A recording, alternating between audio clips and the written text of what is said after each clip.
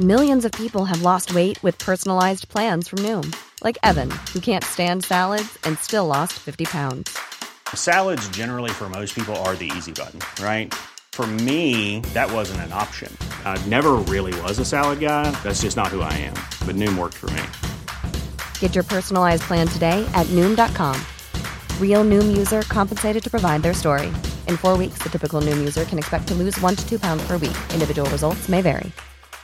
Quality sleep is essential. That's why the Sleep Number Smart Bed is designed for your ever-evolving sleep needs. Need a bed that's firmer or softer on either side? Helps you sleep at a comfortable temperature? Sleep Number Smart Beds let you individualize your comfort, so you sleep better together. J.D. Power ranks Sleep Number number 1 in customer satisfaction with mattresses purchased in-store. And now, save 50% on the Sleep Number Limited Edition Smart Bed for a limited time. For J.D. Power 2023 award information, visit jdpower.com/awards. Only at a Sleep Number store or sleepnumber.com.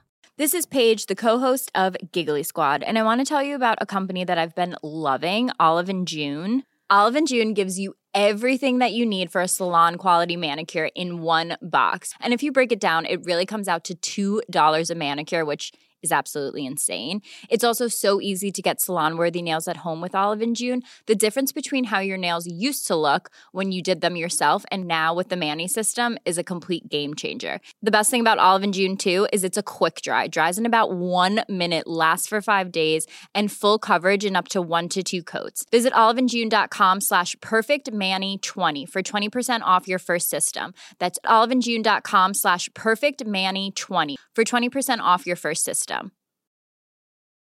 This is Paige, the co-host of Giggly Squad, and I want to tell you about a company that I've been loving, Olive & June. Olive & June gives you everything that you need for a salon-quality manicure in one box. And if you break it down, it really comes out to $2 a manicure, which is absolutely insane. It's also so easy to get salon-worthy nails at home with Olive & June. The difference between how your nails used to look when you did them yourself and now with the Mani system is a complete game changer. The best thing about Olive & June, too, is it's a quick dry. Dries in about 1 minute, lasts for 5 days, and full coverage in up to 1 to 2 coats. Visit oliveandjune.com/perfectmani20 for 20% off your first system. That's oliveandjune.com/perfectmani20 for 20% off your first system. When you're ready to pop the question, the last thing you want to do is second-guess the ring. At BlueNile.com, you can design a one-of-a-kind ring with the ease and convenience of shopping online. Choose your diamond and setting. When you find the one, you'll get it delivered right to your door. Go to BlueNile.com and use promo code LISTEN to get $50 off your purchase of $500 or more. That's code LISTEN at BlueNile.com for $50 off your purchase. BlueNile.com, code LISTEN. I'm Sandra, and I'm just the professional your small business was looking for. But you didn't hire me because you didn't use LinkedIn Jobs. LinkedIn has professionals you can't find anywhere else, including those who aren't actively looking for a new job, but might be open to the perfect role, like me. In a given month, over 70% of LinkedIn users don't visit other leading job sites. So if you're not looking on LinkedIn, you'll miss out on great candidates like Sandra. Start hiring professionals like a professional. Post your free job on linkedin.com/people today. The following is a presentation of the Force Center podcast feed.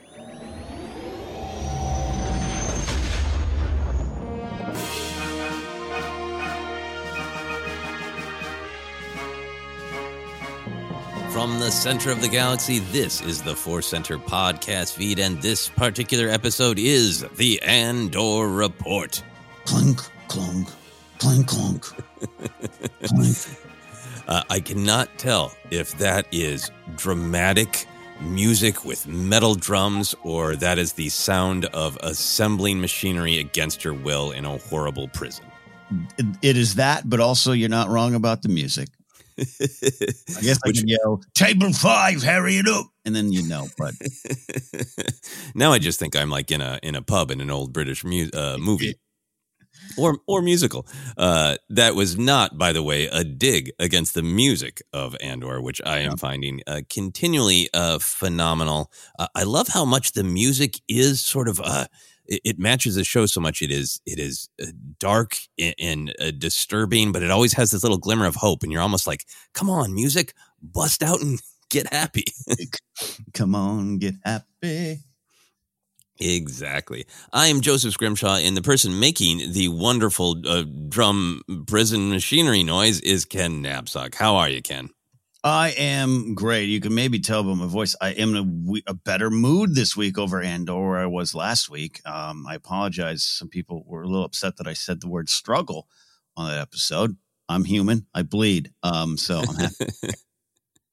I understand. I struggled this episode, but in a good way, I think. I feel like this very difficult, very brutal episode of Andor wanted me to struggle. So good job, episode.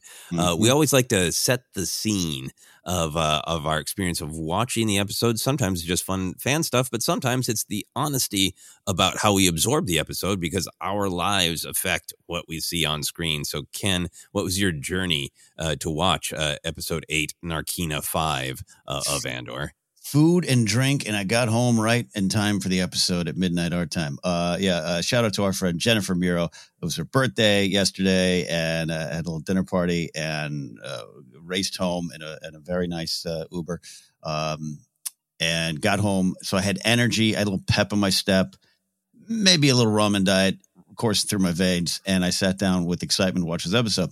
And I say that because last week, and I love setting the scene with you because I do think it's important how we take these in. Last week, I did not want to watch the episode of Midnight. I did not want to watch Andor. I just was like tired and grumpy and broke and broken. And I just was like, I don't want to watch this dour, somber Star Wars show right now. This week, I was like, you know what I want? A dour, somber, challenging Star Wars show. It changes. And I think it's sometimes, yes, for us as reviewers or people discussing it, it's important, but also even as fans, that can color how you take these episodes in at times. So I was a bit of a party mood, which is, weird. I kind of was at a situation that kind of reminded me of Mothma's dinner. Including a conversation I had about cancel culture with someone who just assumed that me as a comic is, free to say whatever word I want to. It was one of those nights. Oh boy. Yeah. Oh boy. He ran into a wall with me, but, so anyways, I'll say, I'll pitch it back to you. Good mood. And that helped me this week for this episode. Yeah, I love having these conversations because I think one can strive to put all of their emotions away and all of their life experiences and observe art objectively. But for me, that gets a little rigid. That gets a little cold. I think art is at its best when it's a conversation, and it does speak to us, and we do we talk back with our own emotions. Yeah. And for me this week, I was really busy working last night. My wife has been at a dance rehearsal every Tuesday night. So normally I try to stop working and maybe watch a horror movie, for Halloween time. And I have so much that I want to do. I worked until she got home at 10:45 and I was like, whoops, I forgot that thing called dinner. Yeah. So I sat down and, had some leftover pizza with her, and we talked about kind of life. And it went one of those, hey, we're just talking about our days, and it suddenly went deep. So over leftover pizza, my wife and I were discussing, why do people choose certain art? Why do they make it a part of their lives? So I was in this sort of weird, heady, busy, exhausted space. Yeah. I got my Andor action figure out. I got my Shore Trooper action figure out because I was really hoping to see another Shore Trooper, and I did. And unfortunately, they were real a-holes. I felt a little bad about wanting to see the Shore Troopers again because what pieces of bleep. But then it was very interesting to me to go into it in that space because I did not dislike the episode in any way, shape, or form. But I felt like I went into the episode with feeling a little beleaguered, right? A little challenged by life, a little tired, and going, we gotta preserve, we gotta push on. And then it was this brutal episode of people trying to push through and mostly failing and mostly accomplishing absolutely nothing. And I'm not criticizing the show. That it's very clearly what this episode is about, in my opinion. Yeah. But it was very interesting because I was almost like, okay, yep, pump yourself up, have some hope. And then the show is like, nah, no hope. Yeah. Look, I love this conversation because I've just finished reviewing and discussing 2 shows, Rings of Power and House of the Dragon. I love both. I love both worlds. I love both properties. I'm a huge, Game of Thrones is part of my identity, right? People just know me as that kind of jerk that likes the Dragon show. And I got to tell you, like, there's been times it's such a somber show that I was like, I just don't want to watch it tonight. I want to watch Harfoot's trying to help and do good, and both work. I think both are important. I think this particular episode has some of the most important dialogue in all of Star Wars, but I know where you're at, and I think people get it too. But so I think it's fun to have these conversations and good to be honest about it. Yeah, absolutely. Absolutely. And to be clear, I think there is still hope embedded in this because it's Star Wars. It's just the way the storytelling is playing out with Andor. This is a particularly frustrating episode for the characters where most of them are stymied. I was aware of, Tales of the Jedi dropping, and it was great to see all of the tweets from people trying to decide which to watch first or if they should watch Andor and then stay up for Tales of the Jedi. We were very lucky to get screeners, so we had already seen it with our emails emblazoned across it. So I wanted to watch my favorite episode of Tales of the Jedi. So I stayed up and I watched The Sith Lord, which we're going to have a review out of Tales of the Jedi very soon. I don't want to say any spoilers in case anybody hasn't watched it yet. It was really great to see on the big screen. That episode is also not a real pick-me-up, so I don't know if that was the best decision. Yeah, that's right. I almost did the same thing. It's so funny that you and I, because in that episode, our review, it's weird. We recorded our Tales of Jedi review before we saw this week's Andor. That's coming out tomorrow, like I said. And there's in that Sith Lord episode, there's one of my, I love this moment. It's inspiring, even though it's in a dark moment. And I was like, oh, I love this in Star Wars. I'm inspired. And yeah, it's pretty dark too. So. It's pretty dark, but pretty great. It was not a mistake. I enjoyed watching that. Can't wait to get our review of Tales of the Jedi out and to hear other people's thoughts and be able to speak about it freely. But for now, let's dive into episode 8 of Andor. Narkina 5 is the title. I don't think there's a lot to analyze there. That's the name of the prison planet that Cassian goes to. This new arc is written by Bill Williman and directed once again by Toby Haynes. Ken, what was your overall reaction? It doesn't sound like you struggled with it. It sounds like you were on the wavelength of this episode and really loved it. Is that correct? Yeah, I did. Bo Williman, House of Cards, right? And I did not watch that show. I'm familiar with him a little bit. He's, I really like where he comes from. He's got some hot takes in the world. He's a bit of a saw himself at times. I don't want to say that personal opinion of him, but I was really intrigued by his work. I really like this episode, from the TH1138 vibes that everyone's tweeting about to some of the little reveals, big reveals, surprise characters. Hey, look, the cook from King Kong is in this. He's also done some other things. Your Snoke theories are now applied to this show. I loved all of it, but I really think it was this buried in the tension, buried in all the things. There was some really important scenes, some scenes I needed to see, certain things going on in my life or certain changes in life. There was one particular line, we'll get to it, that I actually had said in one point in my life and in a conversation. And I just it was important to hear it and important to get a different perspective, important to see it. So there's a lot of key things to the story of Rebellion. I could talk about this episode just on a story level. Rebellion, I got some notes about the obstacles of building the Rebellion. All that kind of stuff is wonderful. But I thought there was a lot underneath this episode that just spoke to me personally. And that's sometimes how it works. It gets you. Yeah, absolutely. I think this is probably a fine episode to have an awooga real world politics warning. I think that goes for Andor in general, but in particular, this episode really, to me, powerfully drove home some things that are going on in the real world and made you feel the horror of them.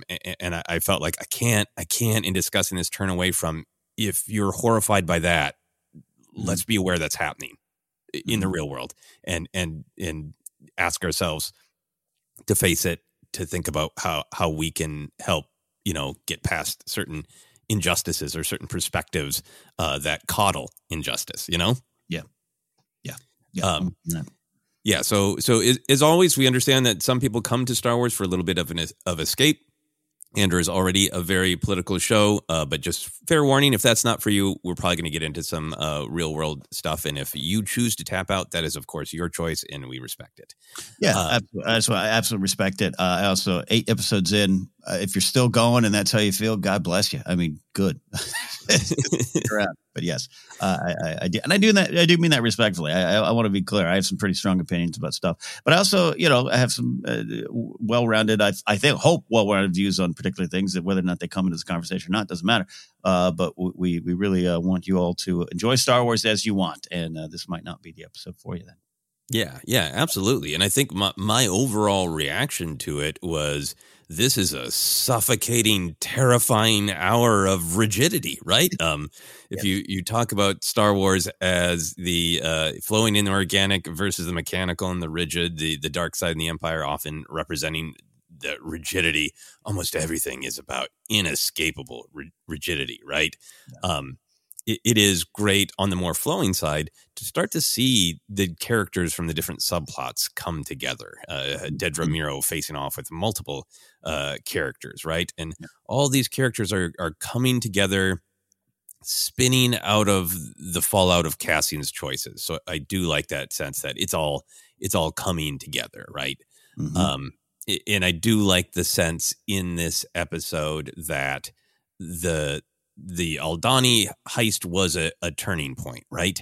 And Luthen's great line of oppression breeds rebellion. Everything that's happening is because Luthen pushed the Empire to accelerate the kind of control, rigidity, terror that they're going to spread. And Luthen successfully got them to accelerate it. And everybody is feeling it. And that line is great. Oppression breeds rebellion. It's a good bumper sticker summary of Luthen's perspective.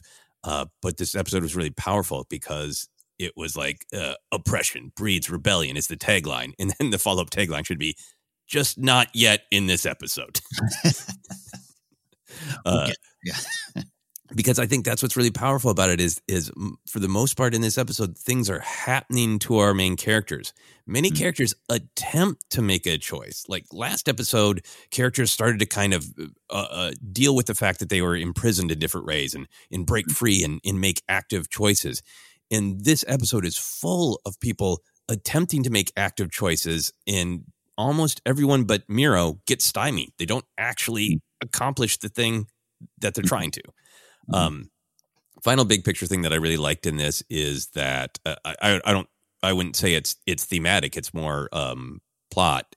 But this particular episode handed out lots of little morsels of backstory that have either been hinted at, blatantly shared in interviews by Tony Gilroy or actors. But that was one of the most intriguing things, is we got more info on Mothma's marriage. Heard about Sterren Perrin at 15 being the Academy firebrand. More insight into Vel and Cinta's relationship, possibly Vel's past. This hanging question of what are you, Luthen, from Saw. There was a lot more sort of digging into. Let's go a little deeper on some of these characters. Yeah, love that, and I echo and really understand what you're saying too about choices and decisions. It's a lot of, there was either people couldn't make choices, wanted people to make choices for them. In the case of Kyle Solar's excellent portrayal of Cyril Martin, I'm good, man. And it just, brick walls all the way around. I really, and that at times could be somewhat frustrating. This show is a test of patience, and that's an okay thing. I think we all need to sit back. I'm not saying you or I, but just in general, like we all, not just the binge model of the world right now, but just like, hey, let the story play out. But again, on a week-to-week basis, you're kind of like, make a decision, Cassian.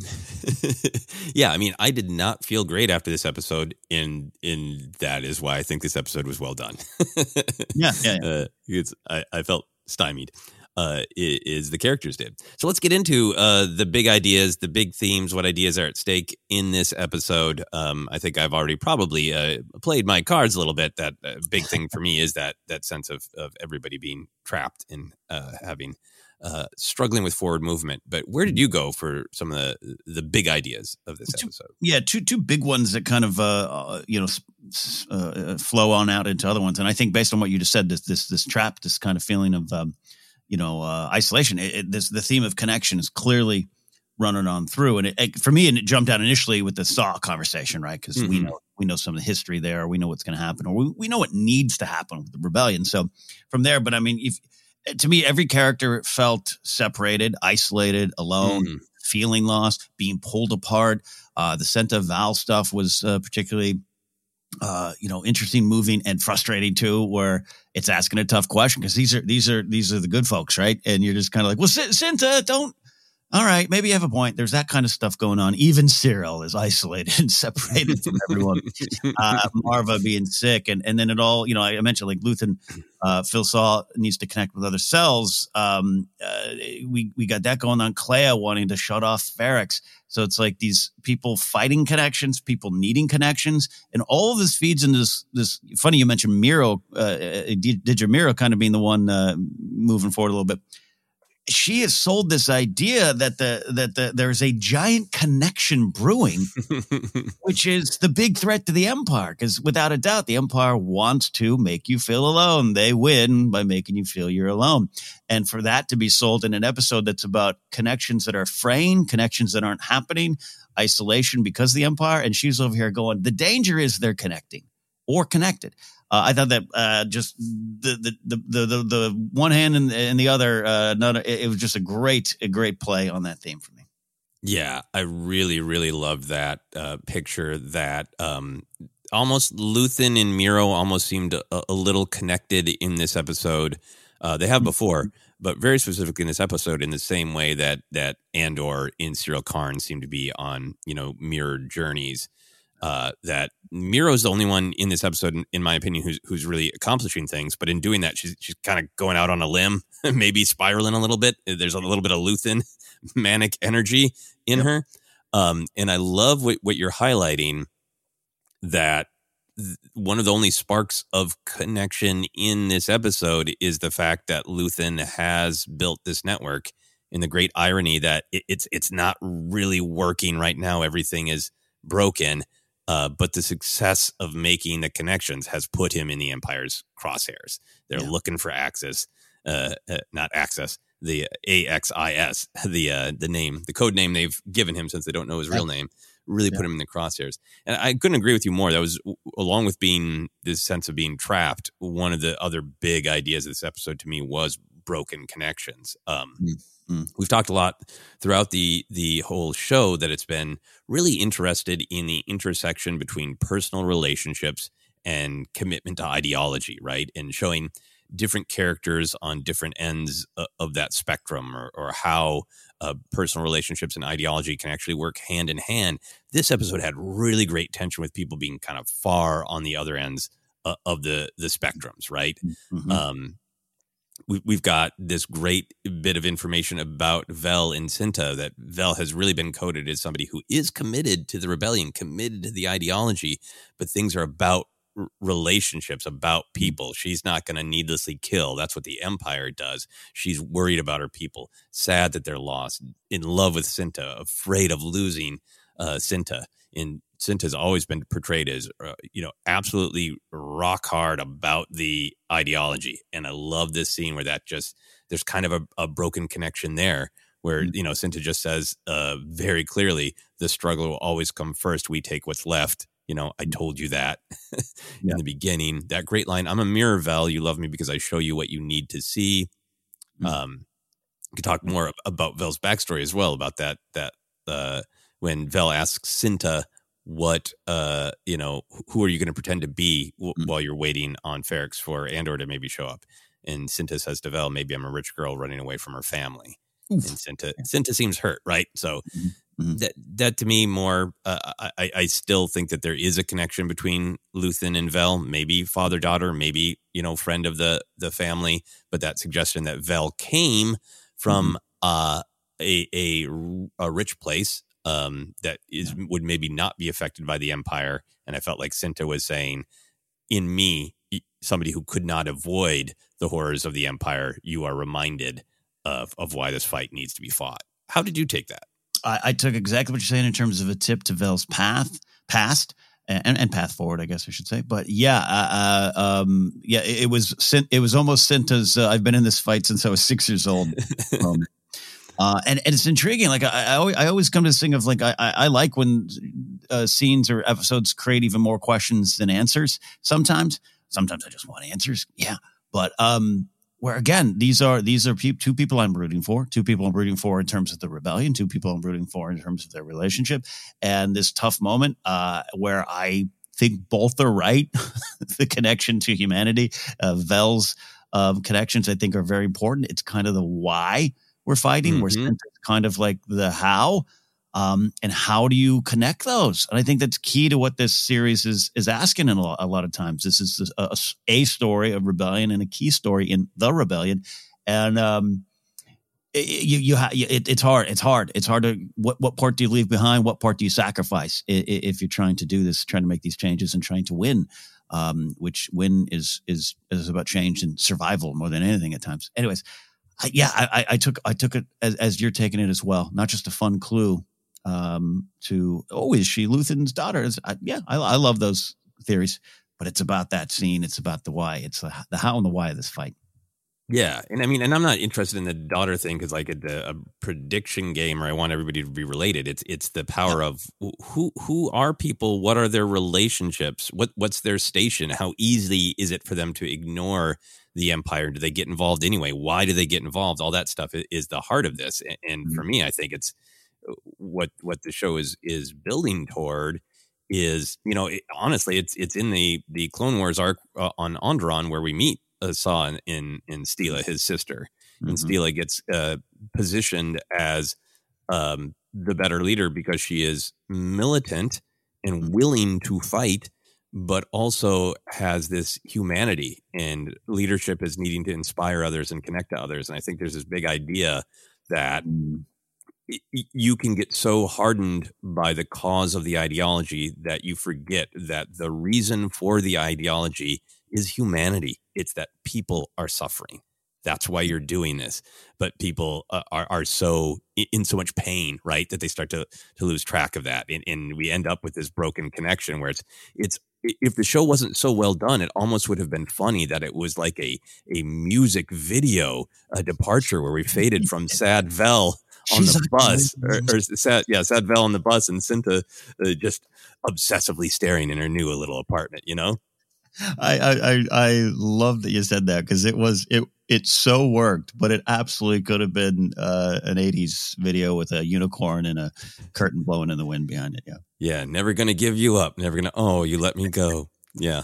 It's almost that. But yeah, great moment of big broken connection. So many moments of literal broken connection of, no one can find Cassian.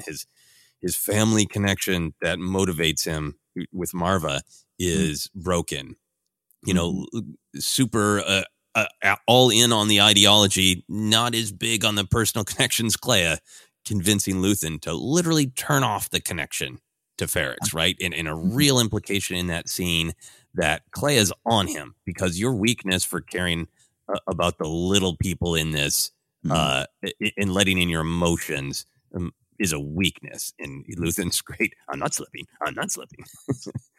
I really I said last week I think I don't trust the character of Kleya, and I mean that in the best way possible. Like she's doing great work.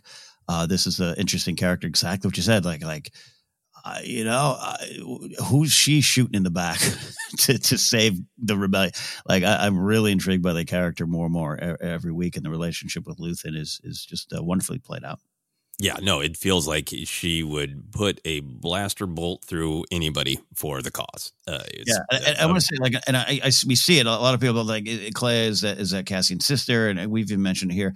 I'll say this: I quite frankly don't care, and almost hope it isn't. It could totally work, and it could totally be a thing. But she is just, I don't know, very unique on her own for me. But we'll see how it plays out. But I see that a lot out there. Yeah, no, absolutely. Absolutely. And as you said, I think there's how this broken connection theme really gets highlighted and tied together in this episode is going deep on old uncooperative Saw. Great to finally see that conversation. There's moments where Luthen especially in the earlier episodes when he's talking to Cassian about, don't you want to give it all for something that's real, right? That you're like, what? Okay, let's get to what the difference is between Luthen and Saw. And over the last couple episodes, we've seen Luthen be almost as militant as Saw, but then have those moments of you see the humanity, you see the sadness in his eyes. And this was so great to see Luthen, gruff, here's 3 options, pick one, let's go.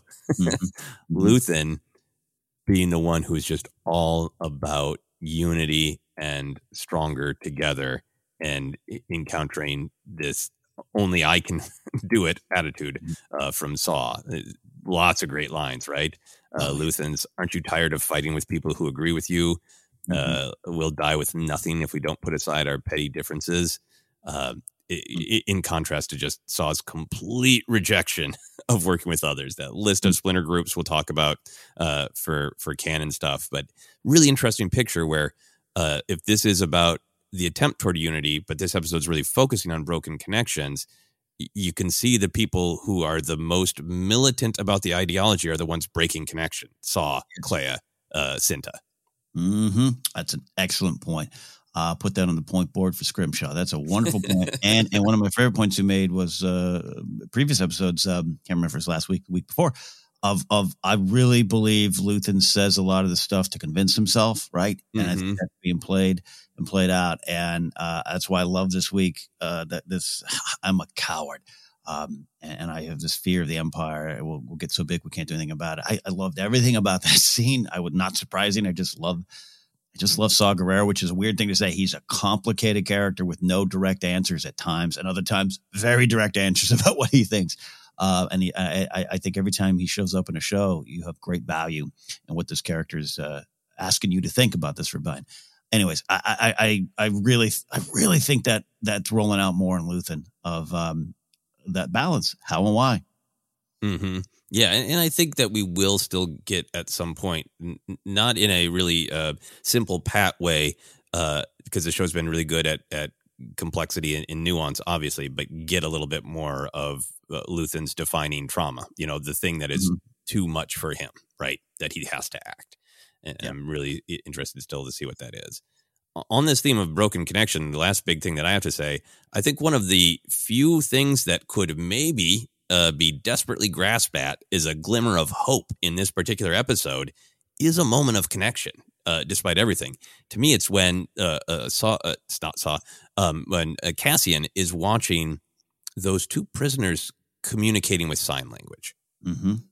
That's a moment in this whole episode of being locked in, trapped, nowhere to go, all connection you have being broken, all hands reaching out for connection being slapped away.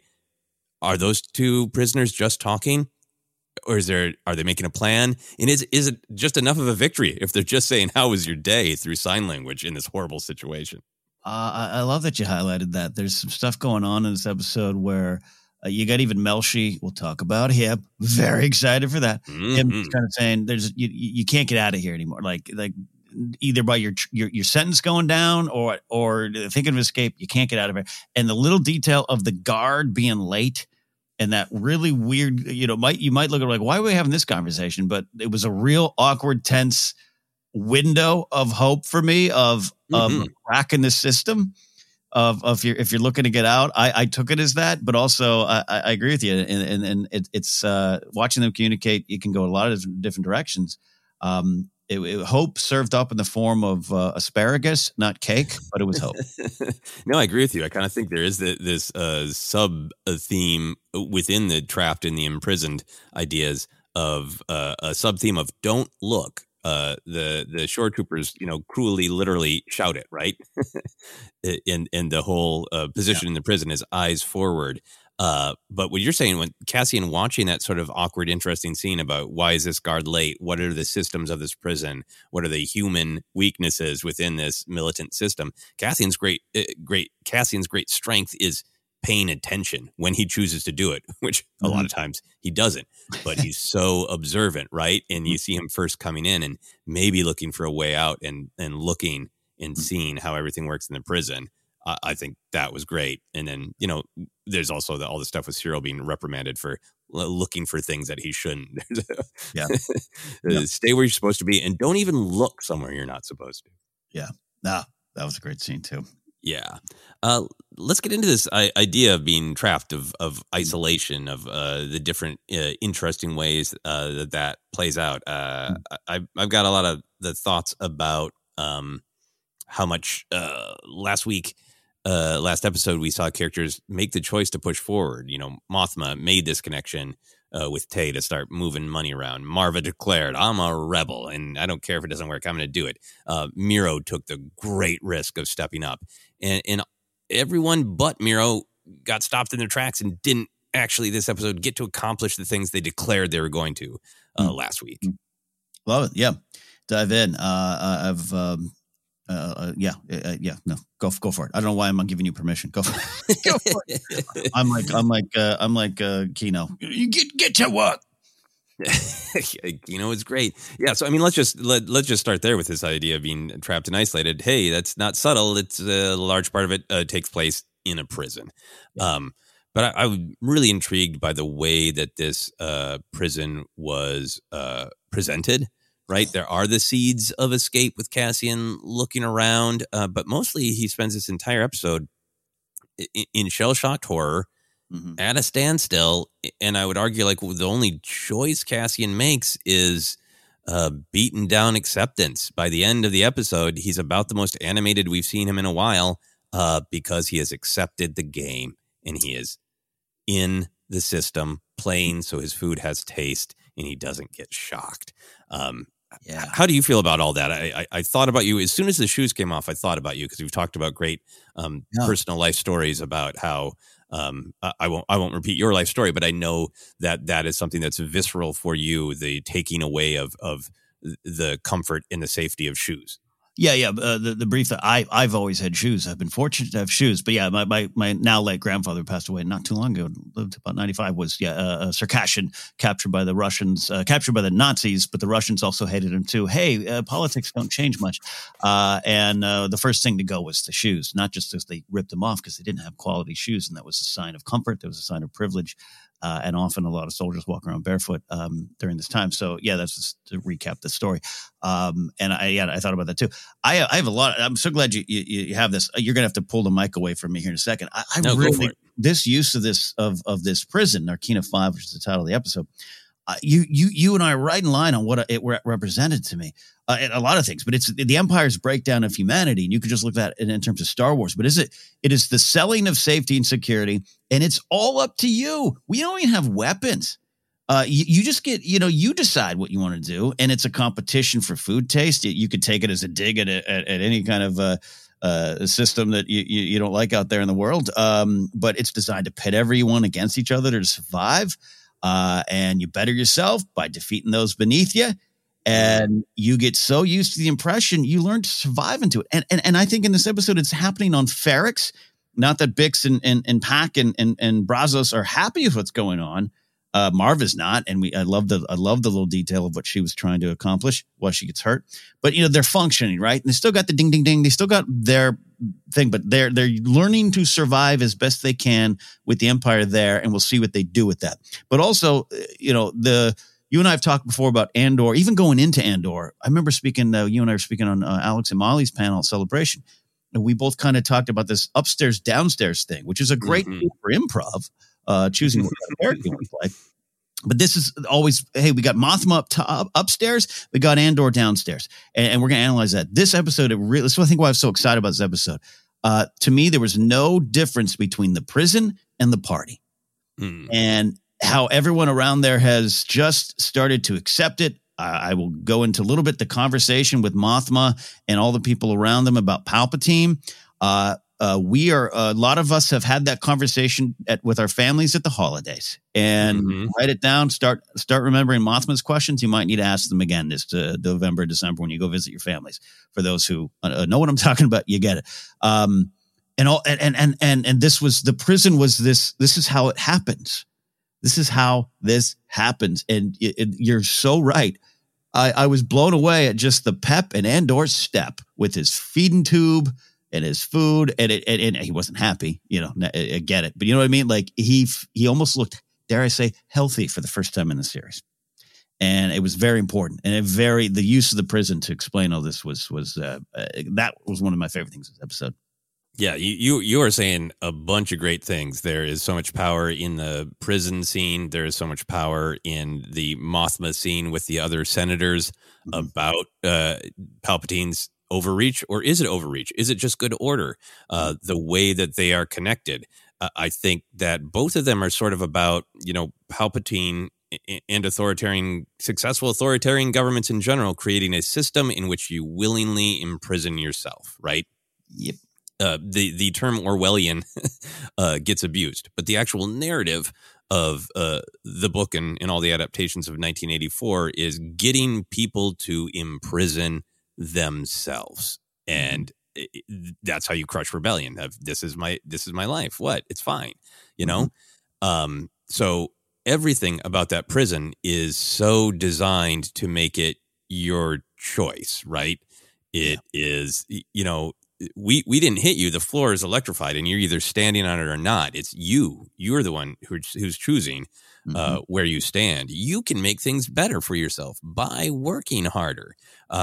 Even making Andy Serkis, who is of course great because he's Andy Serkis, into the foreperson. Making him complicit, making him a part of the system of order. Right. The whole thing is like the darkest version of the principal from The Simpsons saying, make a game of it, which I don't mean to be making a joke, but that's what I always think of is like, yeah, sometimes as humans, when you have like a not fun thing to do, like, you got a bunch of letters to censor, whatever, you make a game of it. How many can I do in an hour? It's taking advantage of the way our brains are wired to do something just horrendous to us. Right. Yeah. Taking away any hope. Melshi says anyone who thinks they're getting out now is dreaming. Those days are over. And for me, both of these scenes are the real world stuff. I think I was really affected by this portrayal of a space prison labor system. We saw it happen with Cassian. He truly wasn't doing anything, right? Yeah. No reason to be arrested. And then it's underlined where the prisoners in there are saying, yeah, this has been happening more and more. So you have a system that can arrest people for no reason and turn them into forced labor.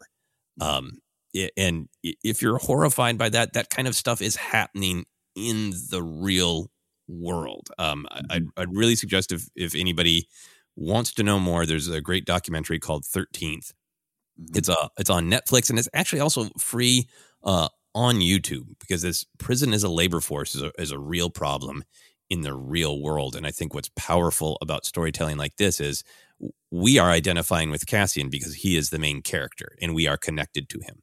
So we feel it when we watch this. Yeah. And, if we haven't personally experienced it or know somebody who's experienced it, it can be too conceptual. And stories like this allow us to feel it and want to do something about it. Yeah. No, 100%. And that's why you, from a Star Wars standpoint, you're like, oh, this is how the oppression of the Empire worked. But this is, and I wasn't super familiar with Beau Willimon as a writer. I was as a Twitter presence. And I was like, oh yeah. I can tell he wrote this one, and I can tell what he's getting at. And it was really powerful because of that. Yeah. One detail of the prison element that I'm curious to hear your thoughts on. I thought it was really fascinating that because of Cassian's choice toward the end of last episode to ignore the ideology, ignore the power of what he did, ignore the fact that it radicalized his mom finally, that he buried his head on Space South Padre Island planet so successfully that he didn't even have the mercy of being able to give the prisoners information about the new Palpatine initiatives that his actions help, cause. Yeah, I absolutely made a note about this of Cassian. He's the one learning about the PORD from them, right? And I was going to write down their names, but the guy who would was using the sign language at one point. It's just like, he doesn't know. I told you, he doesn't know. I love that exchange. The Aldhani event has clearly several repercussions, and you talked about it up top too, about it's this big thing that kind of, it's now far reaching. And that's, by the way, it's also a form of connection, right? That happens, and all parts of the galaxy have heard of it. I love the misinformation here. Oh, they slaughtered the entire galaxy. Well, they burned it down. But it doesn't matter. It's connection. And last week is a little bit more inspiring, right? Mm-hmm. Not intentional from Cassian's part, like, oh, it was just a heist. But Marv is like, no, I'm standing strong. I'm a rebel. This week, it seemed a little less inspiring for Cassian because he was learning. And it was in his face. You're talking even in this entire sequence. We have probably more connection to the message because we're seeing it through Cassian's eyes, who we know is 100% innocent, wrong place, wrong time, being treated bad by this system. We know that, so we're connected. You're right. It's not conceptual. I think Cassian is experiencing that as well. It's no longer a concept to him. I'm in prison for this. I'm in prison because some of the actions that I was a part of have now caused people like me. I'm not the only one here, because it might be easy to say, yeah, I don't know, maybe Melshi's a murderer. I don't know. It might be easy to just toss him in there. We don't know yet, but we are seeing it through Cassian's eyes, and now Cassian is seeing all of this through his eyes. I thought it was a key moment to move him forward if he chooses. You know what I mean? Yeah, exactly. I think that's, to me, the power of it, because we're saying Cassian caused these initiative lockdowns. Maybe the better way to say is, Luthen's plan to get Palpatine to double down was successful, and Cassian successfully pulled off the heist. Not saying this is Cassian's fault that this prison is happening. Right. Yeah. I think, to me, what the power is Cassian wants to believe that he can ignore the big battle. And he can't, right? He's trapped in it. It can't just be walk away and win. It can't just be survive. It can't just be, go find someplace warm and easy. He found the exact opposite of warm and easy, and he can't avoid the Empire, basically. Yeah. Big tragic learning lesson for him here. Yeah, and I really want to take a moment to talk more about the Mothma scene. Everything's great with Mothma, and we can talk more about the insights into her marriage and her failure to get things moving with Tay just yet. Right. But that little conversation with the other senators was so great. We learned that she's schmoozing to try to get votes to slow down his overreach, right? She's not going to stop it, but maybe she can gum up the works a little bit and be that irritation that everybody thinks she is. Mm-hmm. But then within that, characters shout order all the time. No huge spoilers here, but there's some shouting of, we're doing this for order in Tales of the Galaxy or Tales of the Jedi. Yeah. People say we're doing this for order or for law and order in Star Wars and in the real world all the time. And Mothma asks the perfect question about Palpatine. What does he mean? What is public order? And then we see from these various senators' perspectives the way that they wrestle with it or justify it. The conversation gets into what level of protection is needed. And I love that there's the one senator, I believe, Vian, who says, we know what too little looks like. Right. And I feel like that is talking about the Aldhani raid, certainly, but the entire Empire is formed on fear of those scary others, the Separatists. The Clone Wars is still doing Palpatine's work for him about we have to give up any liberty. We have to be unnecessarily cruel because safety from this alleged scary other that may or may not actually be out there, that may or may not actually be a threat to us, is the most important thing in the entire galaxy. Yeah, and it's this dangerous fine line that I think is well played to have this discussed on the upstairs part of this story. And this is the thing that kind of really got me. I have been open about some of my past and my jobs and as director of public safety, and that public safety is a thing. It's a thing you need, and it's a thing to have discussions about, and it's the way you get the way to do it is key. And I think so much it's easy to just hide behind that. It's easy to not fully understand it, and that's why I think this Mothma, I put it in all caps. The two questions she asks: what does he mean? That's a question you all should write down and take to the holidays with your families, the arguments getting with your uncles. What do you mean? What does he mean? Because it's a fair question. It's a fair question to ask. What is the theme behind it? We dig into themes here at Force Center. What's the theme behind the statement? And then what is public order? Again, it's something that I personally can believe. Say, yeah, public safety and public order is something I'm for. But what do you mean by that? And the conversation that's going on here, the emperor's primary charge is to protect us, is it not? And then I have said this myself in my life. I've said this almost exact quote, Joseph. If you've done nothing wrong, what is there to fear? The follow-up question or the follow-up statement of I fear your definition of wrong is, I think, I should put it on a T-shirt. It's a very tremendously valuable question in these deeper, often trying to be nuanced conversation. That is, and who has the control of that definition is often the problem. And yeah, go ahead. No. Please. I'm up here. I'm going to start talking about Rosebud. I'm up on a dais just pontificating. No, and I literally, I mean, you and I always try to, leave room and not make direct real world references as much as possible. But maybe this isn't the time. But Palpatine's frustrating. Yes, we agree. Too easily provoked. Yes. Overactive. But what he says, what he means. You could take out that word Palpatine, and I could give you about 6 names you could put in there, and you'd be like, yeah. All he does is mean tweets. Yeah. We're discussing legislation, not speeches. And that's when Mothma slips in with what does he mean? What is the public order? It's such a fascinating but important, and at times it's a scary conversation to see played out here because we're talking about space wizard man Palpatine, but it's very real. I thought it was hyperbole. Maybe I'm a podcaster. My economy is hyperbole. My currency is hyperbole. It's one of my favorite scenes in Star Wars. It's very important. Sorry, I'll get off. No. Please, we can be on the dais together. We can both rant together because I'm really on the same page with you. I think there are conversations that veer toward this in Clone Wars in the more political episodes. I feel like this is the story of Star Wars.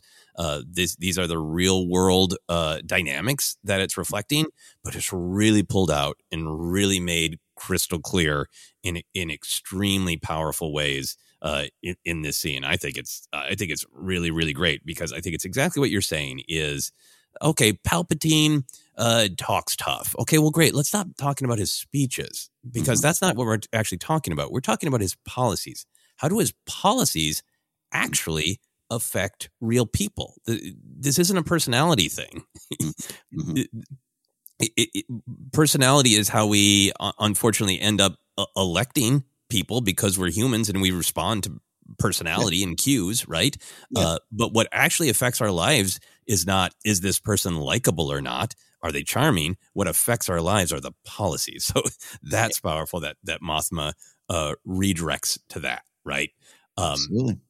And then it's really telling that this is kind of this is a theoretical debate for them up to a point because they're in this system that they're in and they're having this incredibly deep and important conversation about, as you say,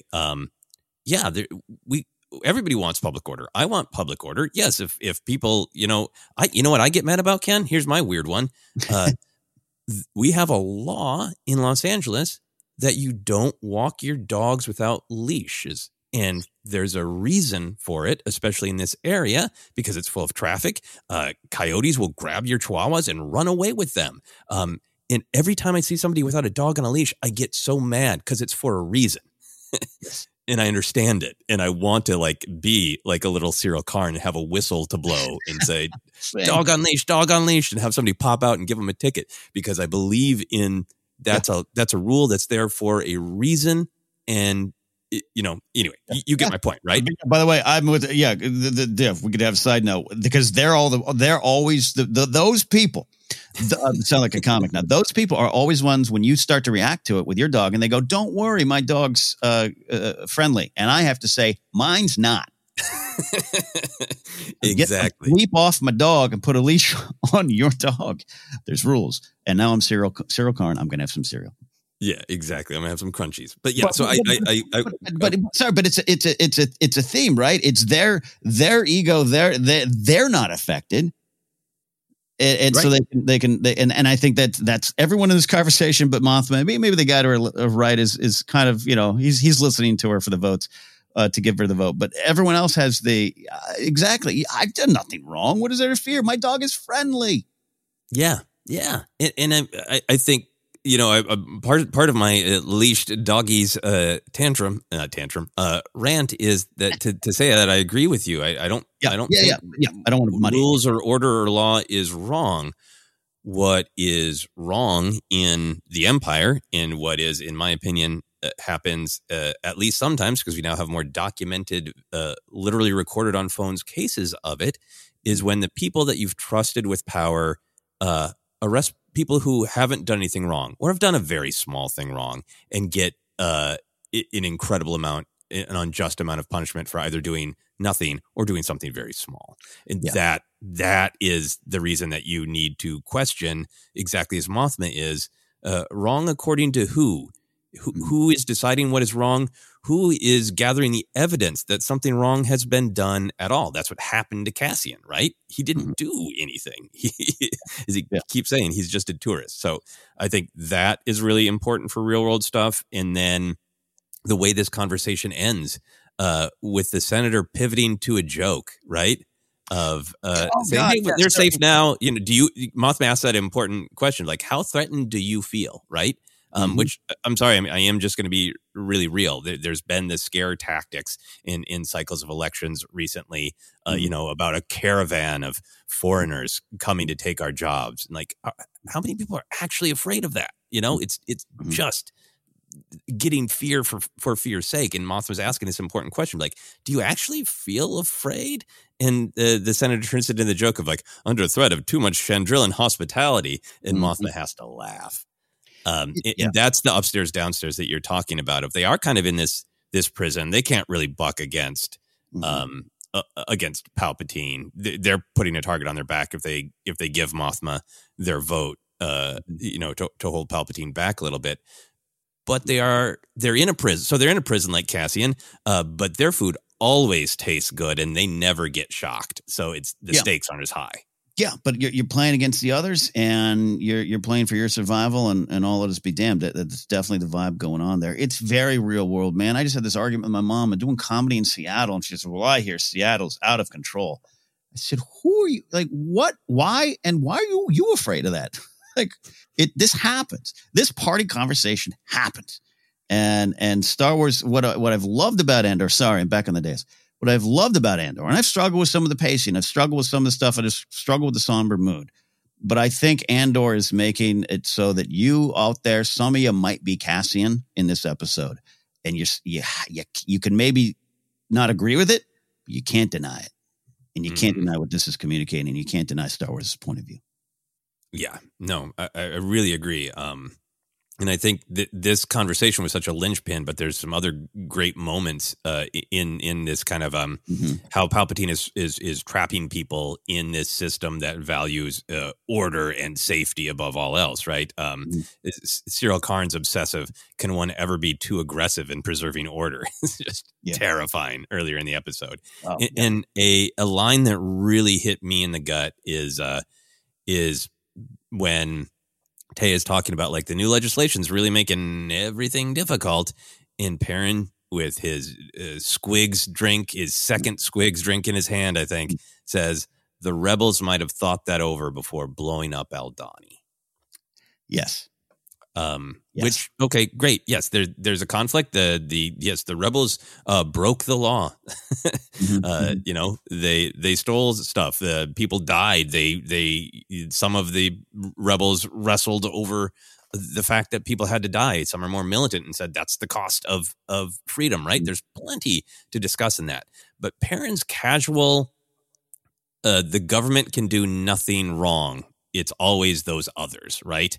Yeah. And the huge exaggeration of blowing up Aldhani, right? Like they blew up the entire planet, you know? Yeah. It's a one. Yeah. So, I don't know if it's directly connects, but it's why I love Saw in it, where I think there's some actual conversations you want to have about, well, Saw, rocket launching a party and killing children might not be what we need, might cause problems, for the Empire. Knocking over Aldhani might not be the same thing. And it's an important conversation, but to have Perrin just write it all off. Yep. It's all the same. Yeah. And that line about Mon, about Perrin, how things change, and the conversation about both of them not looking out the window. Right. Yeah. Yeah. Let's, we can, right. Yeah. I got one more thought on this line of Please. that exaggeration of blowing up Aldhani. It really struck a chord for me. The protests in my hometown of Minneapolis about the death of George Floyd, multiple, the damage that happened in the city, does not make geographic sense to the most, where the protests were. Yeah. I know from people in Minneapolis, I know, from the people who have been actually arrested, and it's in newspapers, that they weren't from Minneapolis. They weren't protesting, George Floyd. They were taking advantage of it. And in order for anarchy or to blame the protesters, and I think that's the reason that just kind of casual should have thought of it before they blew up Aldhani just felt to me like when I encounter somebody and they say to me, the rioters burned down Minneapolis. Like, no, they didn't. I've been there at a convention. I've played in public parks. Minneapolis is not burned down.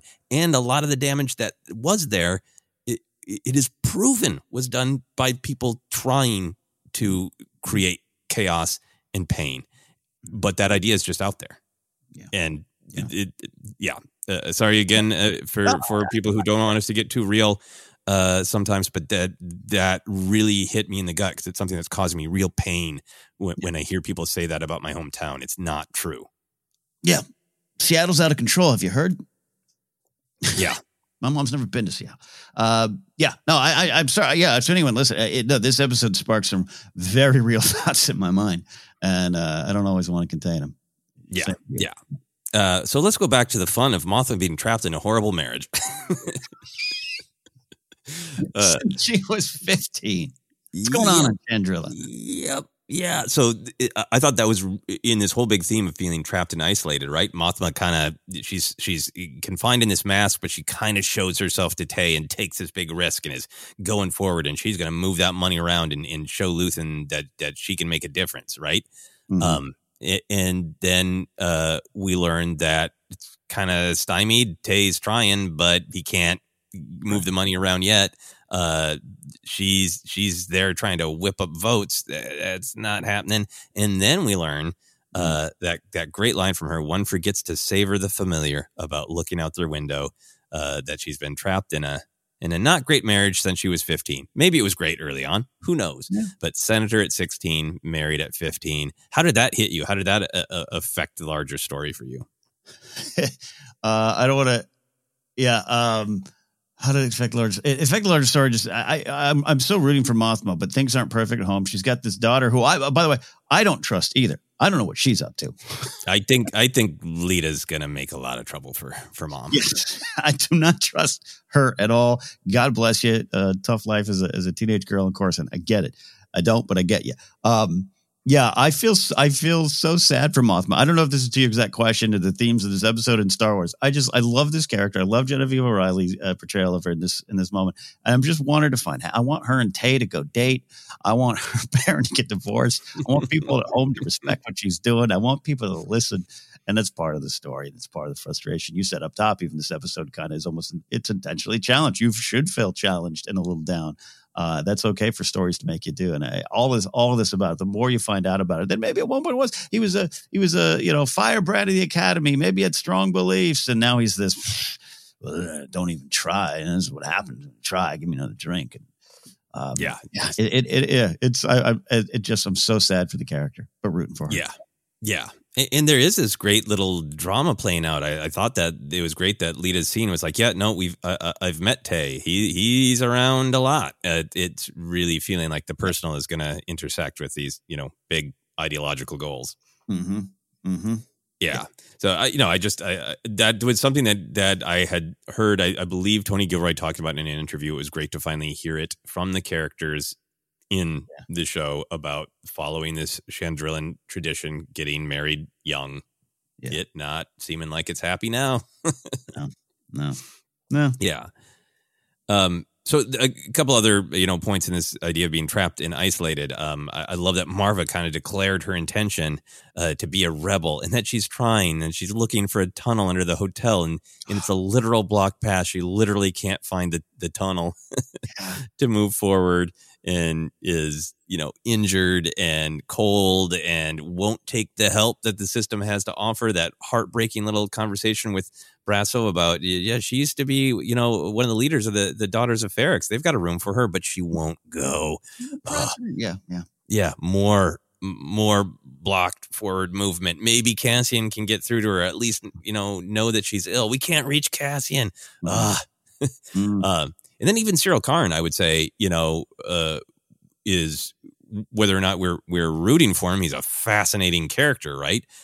He makes that strong pitch to Miro, which in most shows would be like all right, kid, I'll give you a chance. It was like, talk to me again and I'll have you tortured. Blocked, total lack of forward movement. Yeah. Give me your bad, Detective McCarcel. Kyle Solar is just doing some amazing work. I keep saying it. His neck muscles must be sore after a day of shooting. He's got that forward jaw. He's talking like, oh my God, I love every little detail he's done. I hope that he has a personal face masseur who can massage his cheeks. He's got this big bushy beard now. He grew out this big bushy red beard now. He's probably just like, I need to feel like I go to Burning Man, not Kyle Sarn or Cyril Karn. I gotta do something different now. Yeah. And then, like I said before, I think in this big theme of trapped isolation, lack of literal plot forward movement with what our characters try to do and can't accomplish, Miro's feels like the one who's charging forward, right? Yes. I forgot to even list Luthen can't make a sale. Yeah. Or team up with Saw. Even that gets blocked. But Miro is like the ferocious champ, right? She pushes forward. She convinces the ISB and old Yularen there to literally drill down on Ferrix. She captures Bix. Bix that's another image of trapped, horrified. But Miro is moving forward. How did you feel about that? How did Miro in this episode? We've talked a lot, and many other fans have found it that we've been sort of positioned to root for Miro because she's a perspective character. She is technically correct. She's less rigid than the other Imperials, so she can actually understand, see outside the Imperial lines and see what Luthen and the Rebels are trying to do. But then in this episode, she was just furious. Boiling cauldron almost the entire episode, and we end with her about the horribly torture another character we're coded to like. So with Bix, so where did you end up? That's a great question. Definitely against her, right? Definitely against her. Definitely against Karn. It's been one of the best things about this show. This weird writing. We're not the only ones who are out there on podcasts going, "Why do we like her?" I don't necessarily have the answer yet, Joseph, but at the end of the episode, I'm definitely not on her side. It's now moving into like I am a little terrified of her, if that makes sense. Even here, getting Partagaz goes from like thesis please to now he's in the corner, kind of looking at Yularen, going, "The little we're aware of is already troubling," which is a now Anton Lesser trademark pause for effect. I just love him so much. So now it's transforming to a little terrifying. She's the switch. It's real, and it's no longer a fun office drama for me with her. But it's still so captivating. Yeah, incredibly captivating, and I think in some ways even more captivating because I feel like we still don't know. Like she's clearly okay with the dogma, with the ideology, with the tactics of the Empire. She's not holding back that great like no, don't move, Salman Pack, and then play acting for Bix like it was an accident that she saw her friend horribly abused, right? So clearly she's not somebody who's like, well, I'm in the Empire, but I'm not thrilled about it. Like she's all in. But I still don't feel like, is it because she is a true believer of order, or is it because she wants to succeed and excel? Is it personal or ideological that she is driven by? A little column A, column B. I thought that's why I thought she was going to connect a little bit more with Karn, right? Like they're speaking the same language. It is personal. I think she wants the victory. She's got one over Blevin, and she wants one now on a bigger scale. But it maybe is born out of a belief in this. But that's what makes it even more scary when it becomes personal. That's why Karn is, he every week, no redemption story coming for that cereal eating guy. Like it ain't happening. I don't. He's not going to go the way of Callus for me and be a rebel. So again, maybe all things could happen, but I think it's moved past just I like my job and I like these set of rules and these beliefs to power. And that's a big connective thread to the other things in Star Wars about the dark side and the Empire. Mm-hmm. And she's not like the senators or some of the senators or Perrin, where it's far away and conceptual, and anything that the Empire does, any brutality that the Empire does is justified, against the scary other. She is seeing it up close. She is acting it out. She is doing it, and we learned early on that she has a background as an enforcer. So like she is somebody who is choosing to go with this, knowing the full horror of it. Yeah. Yeah. She knows what she's doing. She knows what she's doing. Yeah, that pack trick was impressive, most impressive, dirty, mean, vicious. Yeah. She knows what she's doing. Disturbing, most disturbing. Lot of interesting things, sometimes challenging things to discuss in this episode. Any other big thematic stuff before we take a quick break? I feel you and I could go another half hour on Saw, and we touched a lot about a lot. I'll just say I was really excited. We can talk to some of us can. I was really excited, not just to see him. We knew he was coming, but the fact that I think I get more than one scene. I really thought I was going to get one scene with him this season. It looks like I'm going to get more unless they pull a Rogue One and cut it from the trailers. But so many great quotes. The oppression breeds rebellion, you said. Whatever our final vision of success looks like, there's no chance of any of us that any of us can make it real on our own. We'll die of nothing with nothing if we put aside our petty differences. There's some real topic sentences going on here. If Karn's got one of the other theme topics, if can one ever be too aggressive in preserving order, that's a lot of what's at play. You got the other side of it here. And Saw brings questions. He brings tough questions and things where you're like, I think you're right, but maybe there's a little bit of wrong. It's like some kind of Dr. John blues rock song. But when he says, I'm the only one with clarity of purpose, that was a powerful line for me, powerful moment, because it means a lot of great things and it means a lot of dangerous things, and it's going to be key to the story of rebellion going forward. How you deal with his belief. I'm really glad that you brought that up. All the stuff with Saw is really compelling, including that Forrest Whitaker makes these kind of big, weird choices that make him, even though everything in the scene is deadly serious, they make him fun, right? You kind of don't know quite, is this one going to be loud? Is this one going to be soft? Is it going to get loud halfway through? What's going on? His delivery is fascinating. That makes it fun.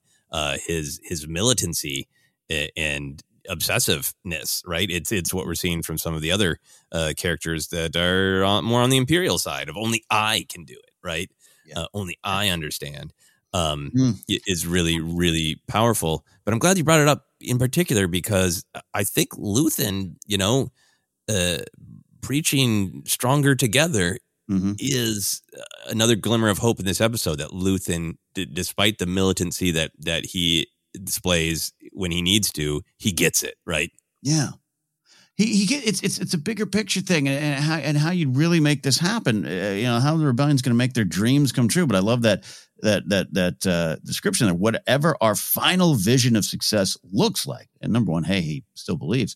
Yeah, I think it's key, and it's a lot of what you're talking about earlier about Luthen of people are going to suffer, then turn and say, God, this sucks, and I need to believe it. And to see in the face of Saw, who's so compelling, and I love Forrest Whitaker. In the face of that, you're right. I think to be like, what you're doing, Saw, is valuable. I need you, but it's not going to work. And we need to find this bigger way. I think you're absolutely right. It's a glimmer of hope because we're rooting for the rebellion. Yeah. Absolutely. And with that, rooting for the rebellion, we are going to take a quick break and we will be back to continue our discussion. Back in a moment.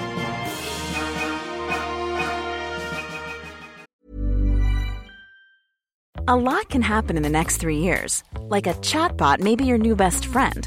But what won't change? Needing health insurance. United Healthcare Tri-Term Medical Plans are available for these changing times. Underwritten by Golden Rule Insurance Company, they offer budget-friendly, flexible coverage for people who are in between jobs or missed open enrollment. The plans last nearly 3 years in some states, with access to a nationwide network of doctors and hospitals. So for whatever tomorrow brings, United Healthcare Tri-Term Medical Plans may be for you. Learn more at uh1.com. Ready to pop the question? The jewelers at BlueNile.com have got sparkle down to a science with beautiful lab-grown diamonds worthy of your most brilliant moments. Their lab-grown diamonds are independently graded and guaranteed identical to natural diamonds, and they're ready to ship to your door. Go to BlueNile.com and use promo code LISTEN to get $50 off your purchase of $500 or more. That's code LISTEN at BlueNile.com for $50 off. BlueNile.com, code LISTEN. I'm Sandra, and I'm just the professional your small business was looking for. But you didn't hire me because you didn't use LinkedIn Jobs. LinkedIn has professionals you can't find anywhere else, including those who aren't actively looking for a new job, but might be open to the perfect role, like me. In a given month, over 70% of LinkedIn users don't visit other leading job sites. So if you're not looking on LinkedIn, you'll miss out on great candidates like Sandra. Start hiring professionals like a professional. Post your free job on linkedin.com/people today. Quality sleep is essential. That's why the Sleep Number Smart Bed is designed for your ever-evolving sleep needs. Need a bed that's firmer or softer on either side? Helps you sleep at a comfortable temperature? Sleep Number Smart Beds let you individualize your comfort, so you sleep better together. J.D. Power ranks Sleep Number number 1 in customer satisfaction with mattresses purchased in-store. And now, save 50% on the Sleep Number Limited Edition Smart Bed for a limited time. For J.D. Power 2023 award information, visit jdpower.com/awards. Only at a Sleep Number store or sleepnumber.com. Hi, I'm Daniel, founder of Pretty Litter. Did you know cats tend to hide symptoms of sickness and pain? I learned this the hard way after losing my cat, Gingy. So I created Pretty Litter, a health monitoring litter that helps detect early signs of illness by changing colors, saving you money and potentially your cat's life. Pretty Litter is veterinarian developed, and it's the easiest way to keep tabs on your fur baby's health right at home. Go to prettylitter.com and use code ACAST for 20% off your first order and a free cat toy. Terms and conditions apply. See site for details. This is Paige, the co-host of Giggly Squad, and I want to tell you about a company that I've been loving, Olive & June. Olive & June gives you everything that you need for a salon-quality manicure in one box. And if you break it down, it really comes out to $2 a manicure, which is absolutely insane. It's also so easy to get salon-worthy nails at home with Olive & June. The difference between how your nails used to look when you did them yourself and now with the Mani system is a complete game changer. The best thing about Olive & June, too, is it's a quick dry. Dries in about 1 minute, lasts for 5 days, and full coverage in up to 1 to 2 coats. Visit oliveandjune.com/perfectmani20 for 20% off your first system. That's oliveandjune.com/perfectmani20 for 20% off your first system.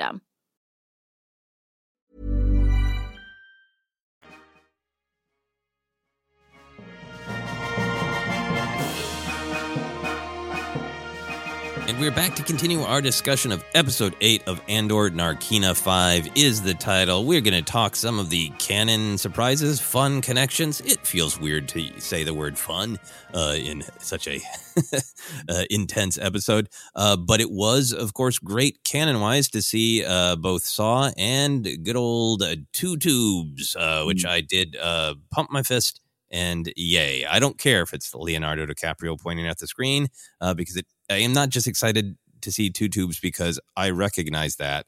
It's because what he means, the longevity of his relationship, the longevity of his fight with Saw, how long this has been going on. Next time I watch Rogue One, it's going to feel even richer. How did you feel in terms of like the whole kind of, we'll talk about the list of rebel groups separately. I just want to talk about seeing Saw, seeing his operation. How did that affect you in terms of, why we like canon, why we like lore, how it contributes to the story? Yeah, I think when you in moments like these, the strict adherence to canon is dangerous for art and storytelling, and it is perhaps poisonous for fans, I think, when you lean on it too heavily. And I'm sorry if that's a strong statement, but it doesn't mean I don't love canon and love lore like this, because I'm now more invested. We'll get to Melshi, but I've already clearly invested in Saw, but just seeing them on a different spot. The fact that it's not Jedha, like I think I initially thought it might have been, but Segra Mello, something like that. Yeah, I didn't write it down. So they're moving around, more offs in the background, two tubes up there, this kind of the militant in the caves vibe that's going on here. It's very intentional a lot with Saw's character, good, bad, or otherwise. So no, I just want more. That's the problem with me. I'm just going to say more Saw because I'm just intrigued of the journey and want to know more about how they get to Jedha. And we know he's going to pop up in Rebels and stuff going on there. And like, how's he going to fall apart even more? Yeah. Mm-hmm. There's not much of him left, he says to Jyn in Rogue One. I think for me, it's just, it's I love these canon connections when this part of the story, this part of the galaxy exists, and it would naturally overlap with what we're seeing. And again, I know a lot of fans disagree. I feel like in Mandalorian season 2, almost all of those characters, not almost all of those characters serve Din's story. They're the kind of characters he would encounter if he's searching for Mandalorians and Jedi. And people disagree. I understand, and as always, I respect that. But we saw in particular, we're watching this series where Cassian, the title character, is extremely well aware of why the Empire should be fought, and it's just dragging his feet to get involved. Mothma and Luthen are poking so carefully and questioning, when can I take how bold of an action? And then, in contrast, Saw's been doing this since season 1 of Bad Batch, right? Yeah. Right after the fall of the Republic and the declaration of the Empire.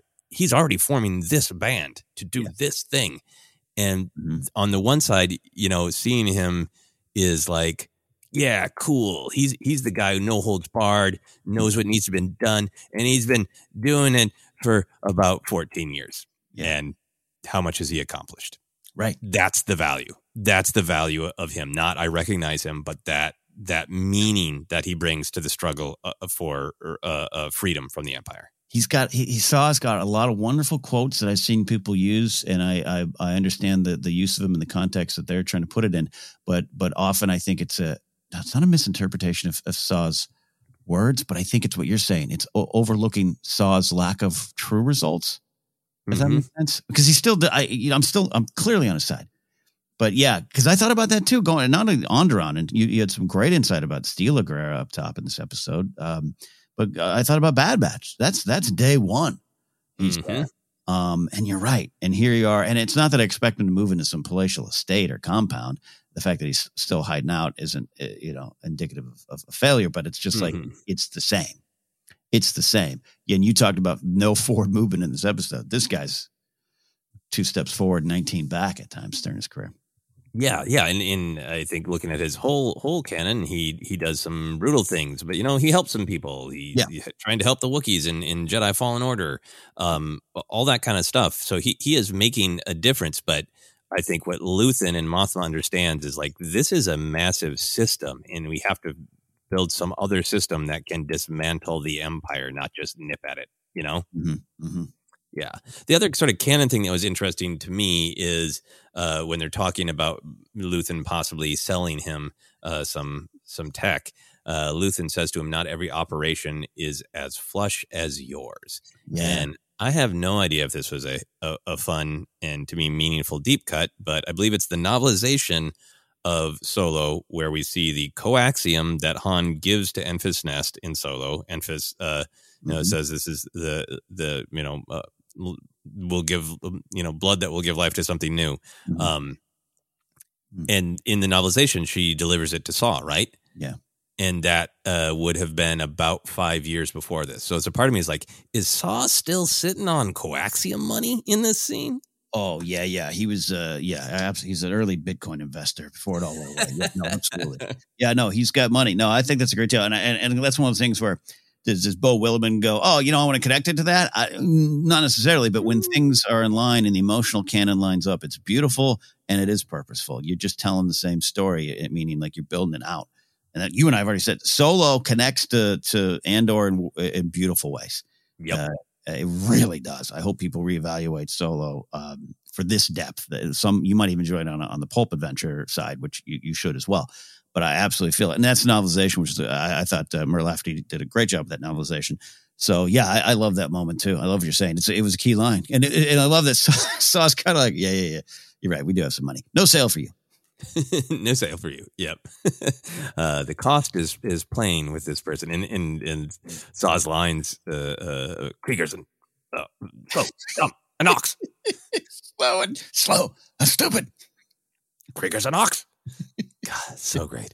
And then to top himself, the list of different rebel affiliated groups. He says, let's talk about this. Krieger's a separatist. Maya Pei's a neo-Republican. The Gorman Front, the Partisan Alliance, sectorists, human cultists, galaxy partitionists. They're lost. How did you feel about hearing that list? Some of which are familiar to us. Some of which I didn't fully Google. Maybe I know who Maya Pai is. I don't right off the top of my head. But what was powerful to me about it is suggesting from Luthen's perspective that they are generally aligned, but Saw's really obsessed on the differences. How did you feel about all that? I in a Star Wars sense, it was a lot of fun. There's so many more stories to tell. I think you and I said early on, what's happening at Ferrix is one planet and it's happening everywhere. And that's key to the Star Wars story. It's key to what it's trying to communicate. It adds importance to what Luthen is trying to say. It's like he's saying, yeah, look at this. And it's all, we're setting up this connection because the network's in place, or whatever the line he said to Mothma a couple episodes ago, but it's not going to succeed. So it put a lot of added pressure as well as being, tip of the iceberg storytelling. Not that we're going to get a galaxy partitionist story. Maybe we will.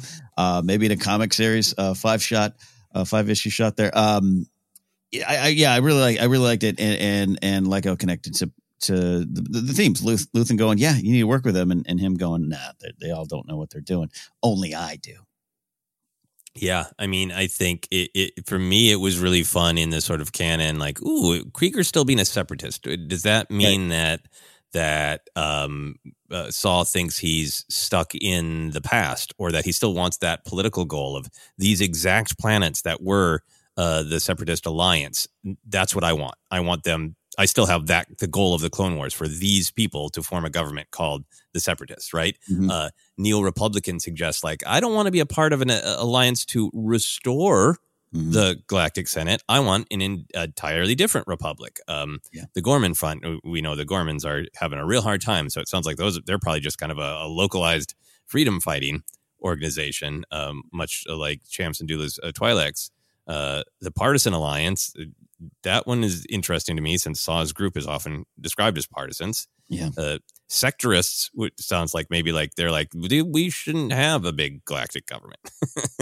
Should be sector by sector. Human cultists, perhaps the most interesting thing to lump in there. I took that as a couple of like Zabrix from Dathomir, or like, we're in this fight too, just our way. Yeah. Are these cultists who worship humans? Is that what he means for is that what he calls the path, right? Yeah. Is that what he calls people who still have reverence for the Jedi, right? Are they human cultists because they revere this Force thing? Yeah. That's interesting. Galaxy partitionists, that also sounds to me like the sectorists. Like they're like, nope, here's the way we think it should be all divided up. I thought it was fun for canon to be like, are we going to meet these factions in books, comics, whatever? But also the real world picture of it. If we all agree the Empire needs to go, but what might replace it? Yeah. The danger of them. All right, then let's move on to Rue Scott Melshi. So for people who didn't immediately go, it's Melshi. He was a sergeant in the Rebel Alliance to restore the Galactic Republic. He is the one who extracted Jyn from Obani and gets hit in the face with a shovel for his efforts. And he dies on Scarif from blaster wounds after leading the charge along with Lieutenant Cephala. So Ken, you were excited to see Melshi. I was excited to see Melshi as well. Why were you excited? Two reasons. I remember in the stories, we cover the news cycle so much. There had been the actor had said that he was going to be in Andor, and I think he might have said season 2 or something like that. That was in my head. And so I just assumed, well, as we move closer to Rogue One, we'll meet up with him. Maybe when Andor joins up and gets his uniform, Melshi's there, right? Like different. And funny enough, that kind of happened, just different. Some real not good uniforms. I mean, good Star Wars design on those prison jumpsuits, but not a suit you want to be wearing. Yeah. Lucas would be proud. But yeah, then when the reveal happens and all the names and he just pops up Melshi and, there's no music cue and anything like that. Not that I wouldn't have minded that, by the way. I don't know. I literally went, Melshi. Then I thought about Luthen going, don't you want to give it all to something real? Like, his ending. But it adds depth and there's going to be a little bit more clearly. They're going to form some sort of connection, whether they escape together, whatever it's going to happen. But it's one of those things. Again, you talk about it. He would be there. You could probably pull 5 names from Rogue One and talk. Merrick could have been there. It just was a surprising use of it. I wasn't expecting him there, and it just kind of felt like, home, death for the rebellion, the sweet home of that. But I really liked the use of it.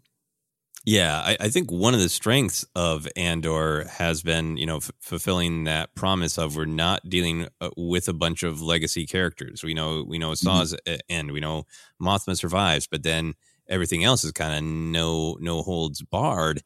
And there has been now by episode 8 of should I write down these prisoners' names? Because I wrote down a lot of names that aren't around anymore. Right. And I mean that in kind of a joking way to say there's this great tension of should I invest in characters? Right. And Melshi, there's this power of it is worth investing in this character and in this character getting fleshed out. And particularly, it's worth investing in the relationship between him and Cassian.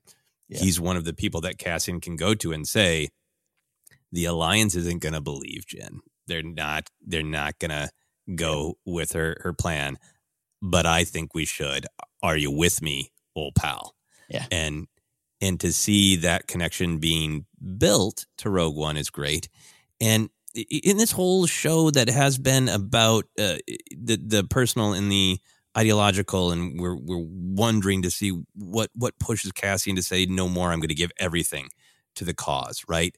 To know that both he and Melshi get into that place and know that they have this real bond, that they can look at each other and they can remember the hell of that prison. Melshi is a part of the rebellion, can maybe be reminded by Cassian of remember when you were so broken when we met, you told me there was no hope. And now we're spending our days fighting for a tiny, tiny chance of hope. Rebellions are built on hope. And Melshi starts his relationship with Cassian by grabbing him by the shirt and saying, there is no hope. Yeah, no, look, I'm not even making it as a joke, but at some point, Cassian might be like, hey, so I read this manifesto by this guy named Nemec, and he once questioned me about being hopeless. And here we go. Seriously, and I don't think it's going to be that direct. Maybe it will, but I absolutely think you're right. Yeah, Nemec, Melshi, Nemec. Yeah, love it. Want that? I want that manifesto to play a large part. Then for other canon stuff, it's great to always to see aliens at the Mon Mothma party. In particular, there was an Abednedo, which is really good because Abednedos are all over the sequel trilogy. Good to know that they were around back in the day. Yeah. I don't think I want the prison didn't seem to have a lot of aliens, which could be very purposeful or who knows, budget reasons. I don't know. So it's nice to see them. They're often up at Mothma's house. So yeah, they're the could be budget stuff. I was thinking about that too. But there is that really interesting part at the top of the episode where the shore troopers are grilling the prisoners about what home planet they're from. and deciding where they go based on that. And I wonder if that's kind of a scary, what kind of work are you best at? What kind of work are you physically capable of? Yeah. And, hey, we're not sending Wookiees to that place. We got a better use for Wookiees and Trandosians and, Yeah, and it doesn't hold me up at all. And I think you make a headcanon point of maybe it's also to divide even more. Let's keep the humans over here. Let's keep Wookiees over there, Trandosians over there. Any of them work for me. But yeah, I agree. Yeah, but you just see it. You notice it too. You see it like, oh, okay. But yeah, I wouldn't expect it. I don't need it to be another way right now. Yeah, they're not wasting an alien with 7 arms in that facility, right? I mean, oh yeah.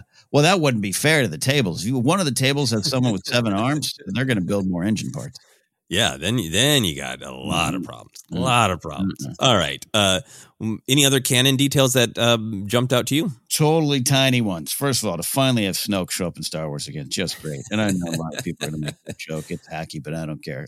Waiting for his head injury, right? Yeah, are they going to drop that machinery on Koi's head? Yeah, Circus is a great performer. I made the reference to him being the ship chef in King Kong because back then I just didn't know what Circus. I didn't know what he looked like, quite frankly, as much as I would eventually learn that. And so I remember watching King Kong, and halfway through the movie, I'm like, "Why does that guy sound? Who is that guy?" And Gollum. God, so it's always good to see him, and he's showed up in a lot of things too. It is a great director, second unit director on Hobbit. It's great to see him do some stuff here, and does it well. And he's got such a hulking frame. I don't know what he benches, but he works out. It was a great, powerful presence. Fun to see him there.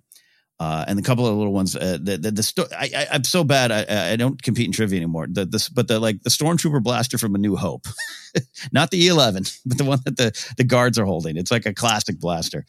They look like DH-17s, which is the Rebellion blaster. Rebellion one. Yeah, thank you. Which is interesting. I kind of kept waiting. Like, are they building KX units? Like, I was Andrew's not being too tidy with anything, right? It's got canon and lore that's connected in well, but I think they're careful to not do too on the nose. But there's a part of me is like, they have rebel blasters. Is Cassian going to get a big crate of them when he breaks out of this prison? Maybe right. No, good correction on my note there. Yeah, and then the final one, because I'm such a fan of Solo, like you, and even though they're all shore troopers are bleep bleeps. I like there's the patrol speeder from Solo, the ones that are on Corellia. It's there on Ferrix, and I just like that. Really cool.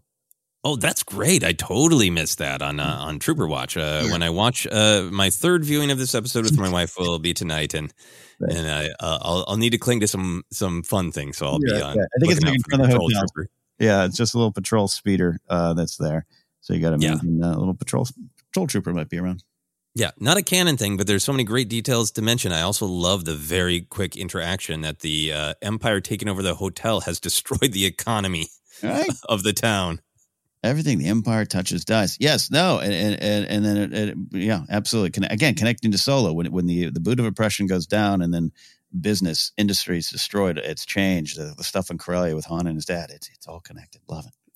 Yep, absolutely. Okay, so let's go on to what will probably be our longest segment for this episode, action moments. Wait, no. I think there's only a couple things that could be considered actual action. I know you have fun slipping in some different takes on action, which you are, of course, welcome to do. But this is the beginning of another arc. This is a lot about characters being stymied. I don't consider horrific physical torture to be favorite action moments for myself. So I'm not going to include those. Where do you go for action moments? Yeah, you can only look for action of the heart. I do think Marva trying to find a tunnel. We don't even see it. We hear about it. That's an action. That's an act of rebellion. And right now she's hurt for it. She's sick. By the way, that's heartbreaking when B2 was like, she has pain in her knee. Like, oh, it's like when a dog knows you're not feeling well. Yes, I'll put that there. The action of the heart. B2 emo is I know you have the Chihuahuas, but my Chihuahua growing up, Nico was very intuitive. And B2 emo reminds you of it, of like I feel like Nico knew when I had a bad day at school. I could feel like be too emo, being like he had a depressing day at school. He did, yeah. No, totally. Yeah, great stuff. It is not fun action, but it was stirring because it seemed like action was going to pop off, and there's so much hope in it. But Bix deciding to run, right, and Brasso not yet just fully getting into the fight, but kind of trying to fake stumble and block the stormtroopers. That was that moment where it feels like, okay, is this going to be the brave moment? Is she going to, get somewhere and hole up? And like, no, she's captured. No, yeah. But yeah. Yeah, this episode challenges your heart. It does. It really does. So let's move on from action to moments of comedy and whimsy. This was a darker episode for me, but there were some turns of phrase that was darkly funny and amusing to me. How about you? You got some? We did talk about the man is an ox, slow and stupid. I'm going to probably use that in my real life at some point. No, two moments I'll share, and you might have had them as well. But I do love in the Imperial Security Bureau meeting where Yularen's just like, I'm listening. Just who hasn't done that or who hasn't experienced that, and Miro kind of having to push on. Come on, Tay saying to Perrin, well, charity begins at home. Sick burn, man, sick burn. Oh yeah, that one was probably my favorite. Perrin says, "Good luck feeding the galaxy. I'm off to feed myself." And Tay says, "Charity begins at home."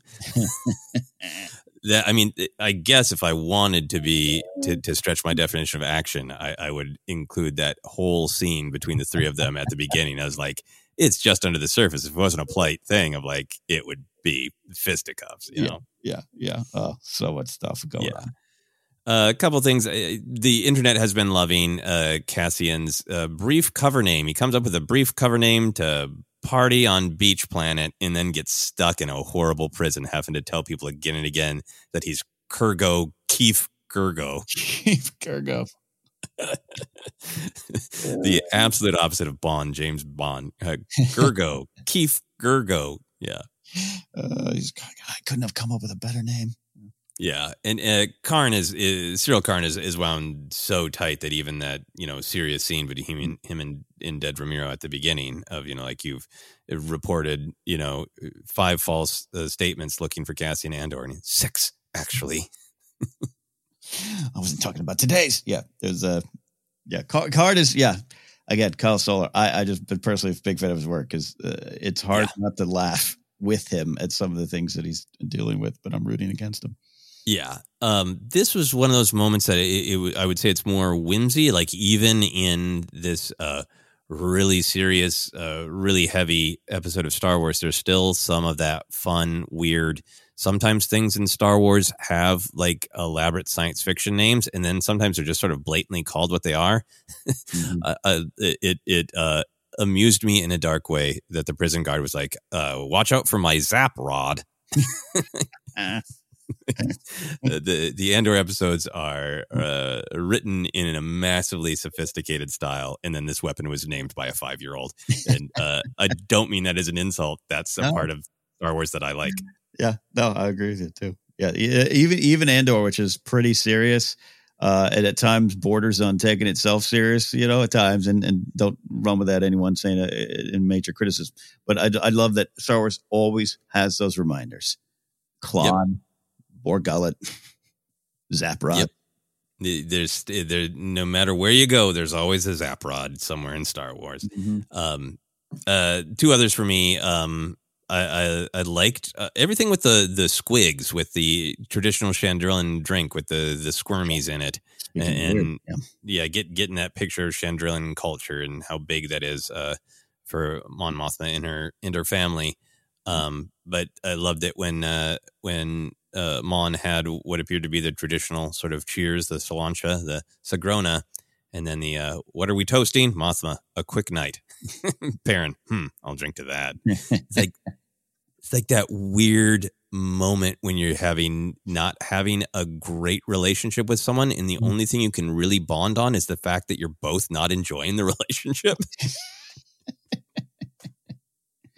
It reminded, it's a small, tiny version of a great season 1 Game of Thrones conversation between Robert Baratheon and Cersei Lannister, where they're like, what keeps the realm together? You know, our marriage, which we hate each other. And it's a wonderful scene. Had the same vibes. Yeah, no, absolutely. It's a great Game of Thrones pull as always. Last one is another Saw Gerrera quote of somebody's sitting on some dosh. Yeah. Yeah. I even loved it was heavy in the themes and everything, but I loved kind of this game of Eva Luthen going, did you do Aldani? I didn't. You did, didn't you? No, I definitely didn't. Oh, that's something I would. I love that little interplay. Yeah, and agreeing that it was a masterpiece, right? That they're both trying to do these kinds of things. Yeah. Fascinating stuff. Which brings us to our favorite Luthen line or noise of the episode. What do you got?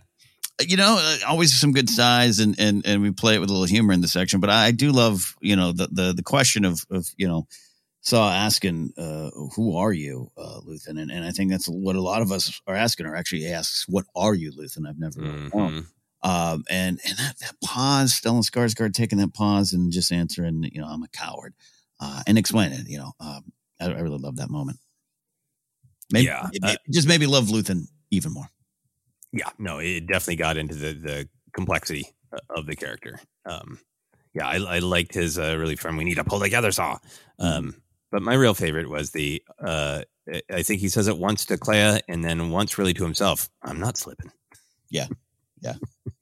And I perhaps talk to myself too much, so I kind of like it when I feel like characters are actually talking to themselves. Totally. Is there anything that we haven't touched on in this episode that you wanted to? No. The only thing I wanted to make sure we touched upon, that little detail, the guard missing and everything. I just, you know, we did, we worked it in, but I highlighted it again of just in terms of fun plot stuff. It might mean nothing, but I had this they spent a lot of time on that. Oh, it's a lot of time on that. Yeah, it really felt like Cassian, like we kind of learned that when there was all that tension of him being added to the Aldani crew and learning how huge of a risk Luthen took to get him involved.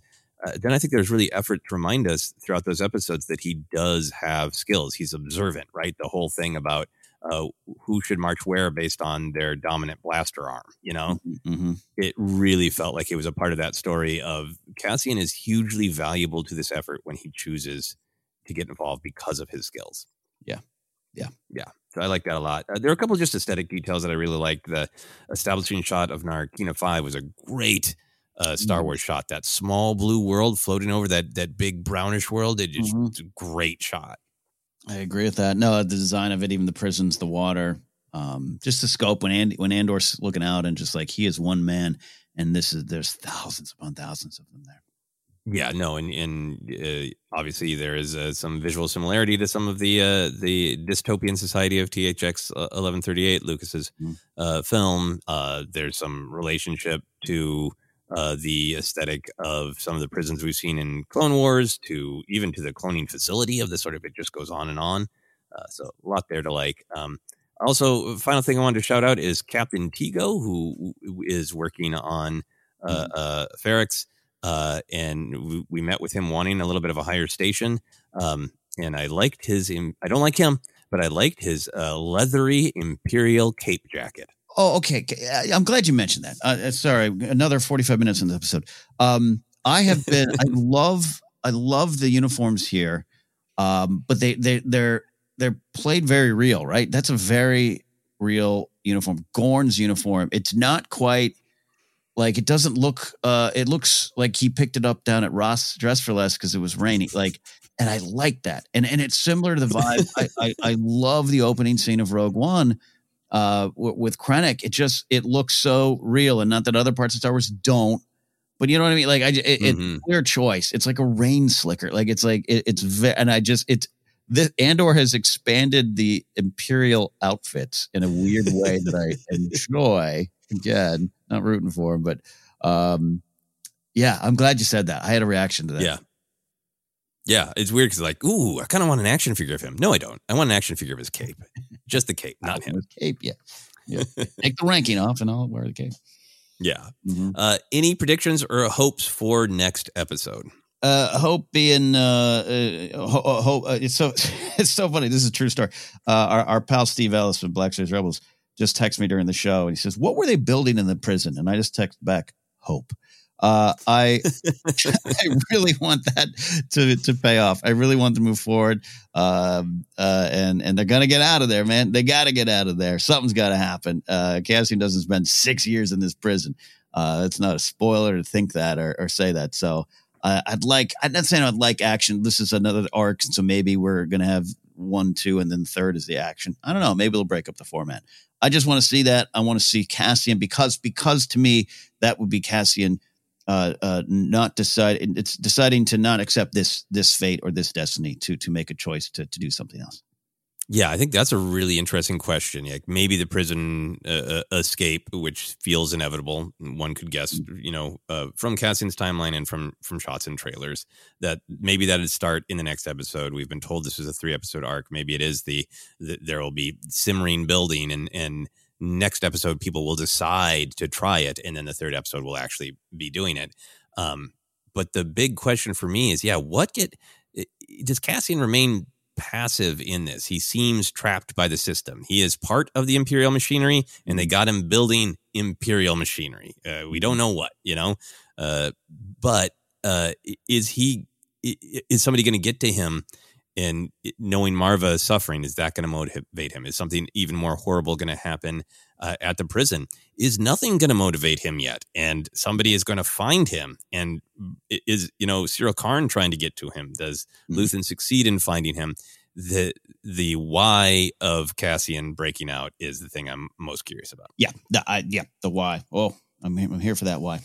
Yeah, and now I'm also just waiting for Lita to somehow almost destroy the rebellion because she thinks her mom, who she's mad at, she thinks her dad is cool, and she doesn't like old banker Tay sniffing around her mom. I empathize with you, Lita. I'm sure things aren't great, and you're going through a tough time. I totally get it. But yes, this episode in particular, I went from she's kind of tough to deal with, but aren't they all, right? I felt like Tay, right? But this episode, I'm like, I literally kind of pointed at the screen, like, you're doing something. You're doing something. What are you doing? What are you doing?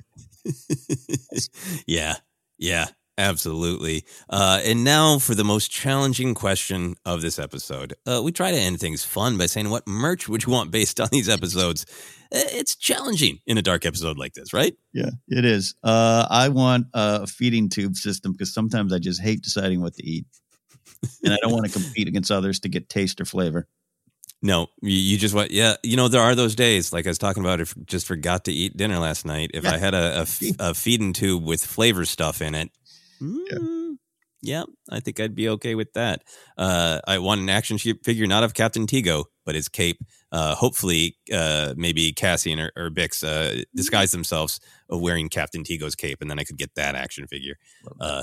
Then I think the only other merch I want is, hey, it's time for Galaxy's Edge to add some new drinks. And how about Chandrillan Squigs? yeah, because you could put a gummy worm in there, right? Yep. Yeah, absolutely. And, you could...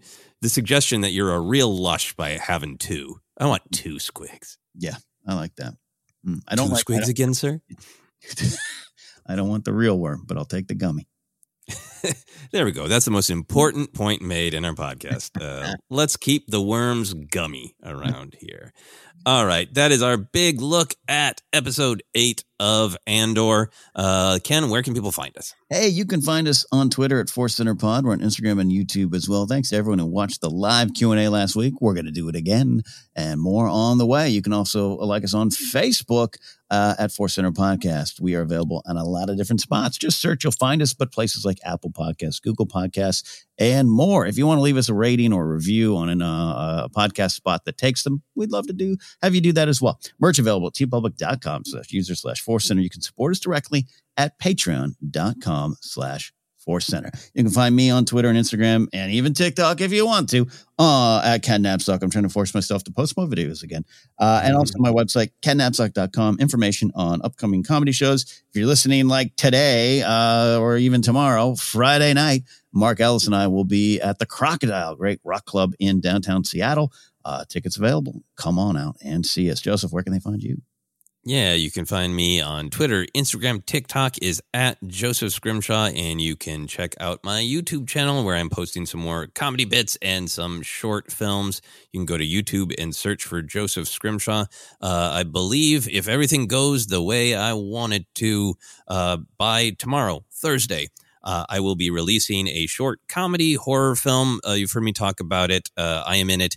Ken is in it. Our friend Mark Ellis is in it, and it is called Peace Fight. So go check that out on YouTube when it's up. And please, like, subscribe, all the things that people always ask you to do to YouTube videos would be great. Thank you for the number of people who have subscribed, been very supportive. We're very, very lucky to have such a supportive audience here on Force Center. And as always, we want to make this a welcoming space, and we want to be clear when we're going to go a little bit harder on real world stuff. So thank you, everyone, for sticking around for that. Andor has always seemed like a show that's really going to bring that out. And we think it's important to reflect on that aspect of Star Wars, as well as celebrating everything else that is fun and wonderful and insightful about it. So thank you all very much. For myself, for Ken, for Mon Mothma's troubled marriage, this has been the Andor Report.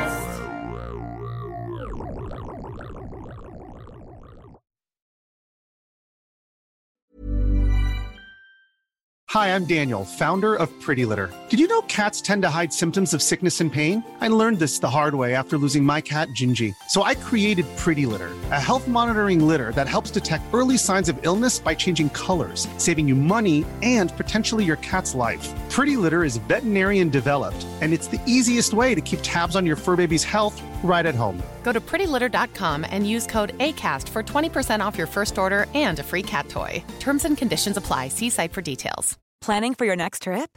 Elevate your travel style with Quince. Quince has all the jet-setting essentials you'll want for your next getaway, like European linen, premium luggage options, buttery soft Italian leather bags, and so much more. And is all priced at 50 to 80% less than similar brands. Plus, Quince only works with factories that use safe and ethical manufacturing practices. Pack your bags with high-quality essentials you'll be wearing for vacations to come with Quince. Go to quince.com/pack for free shipping and 365-day returns.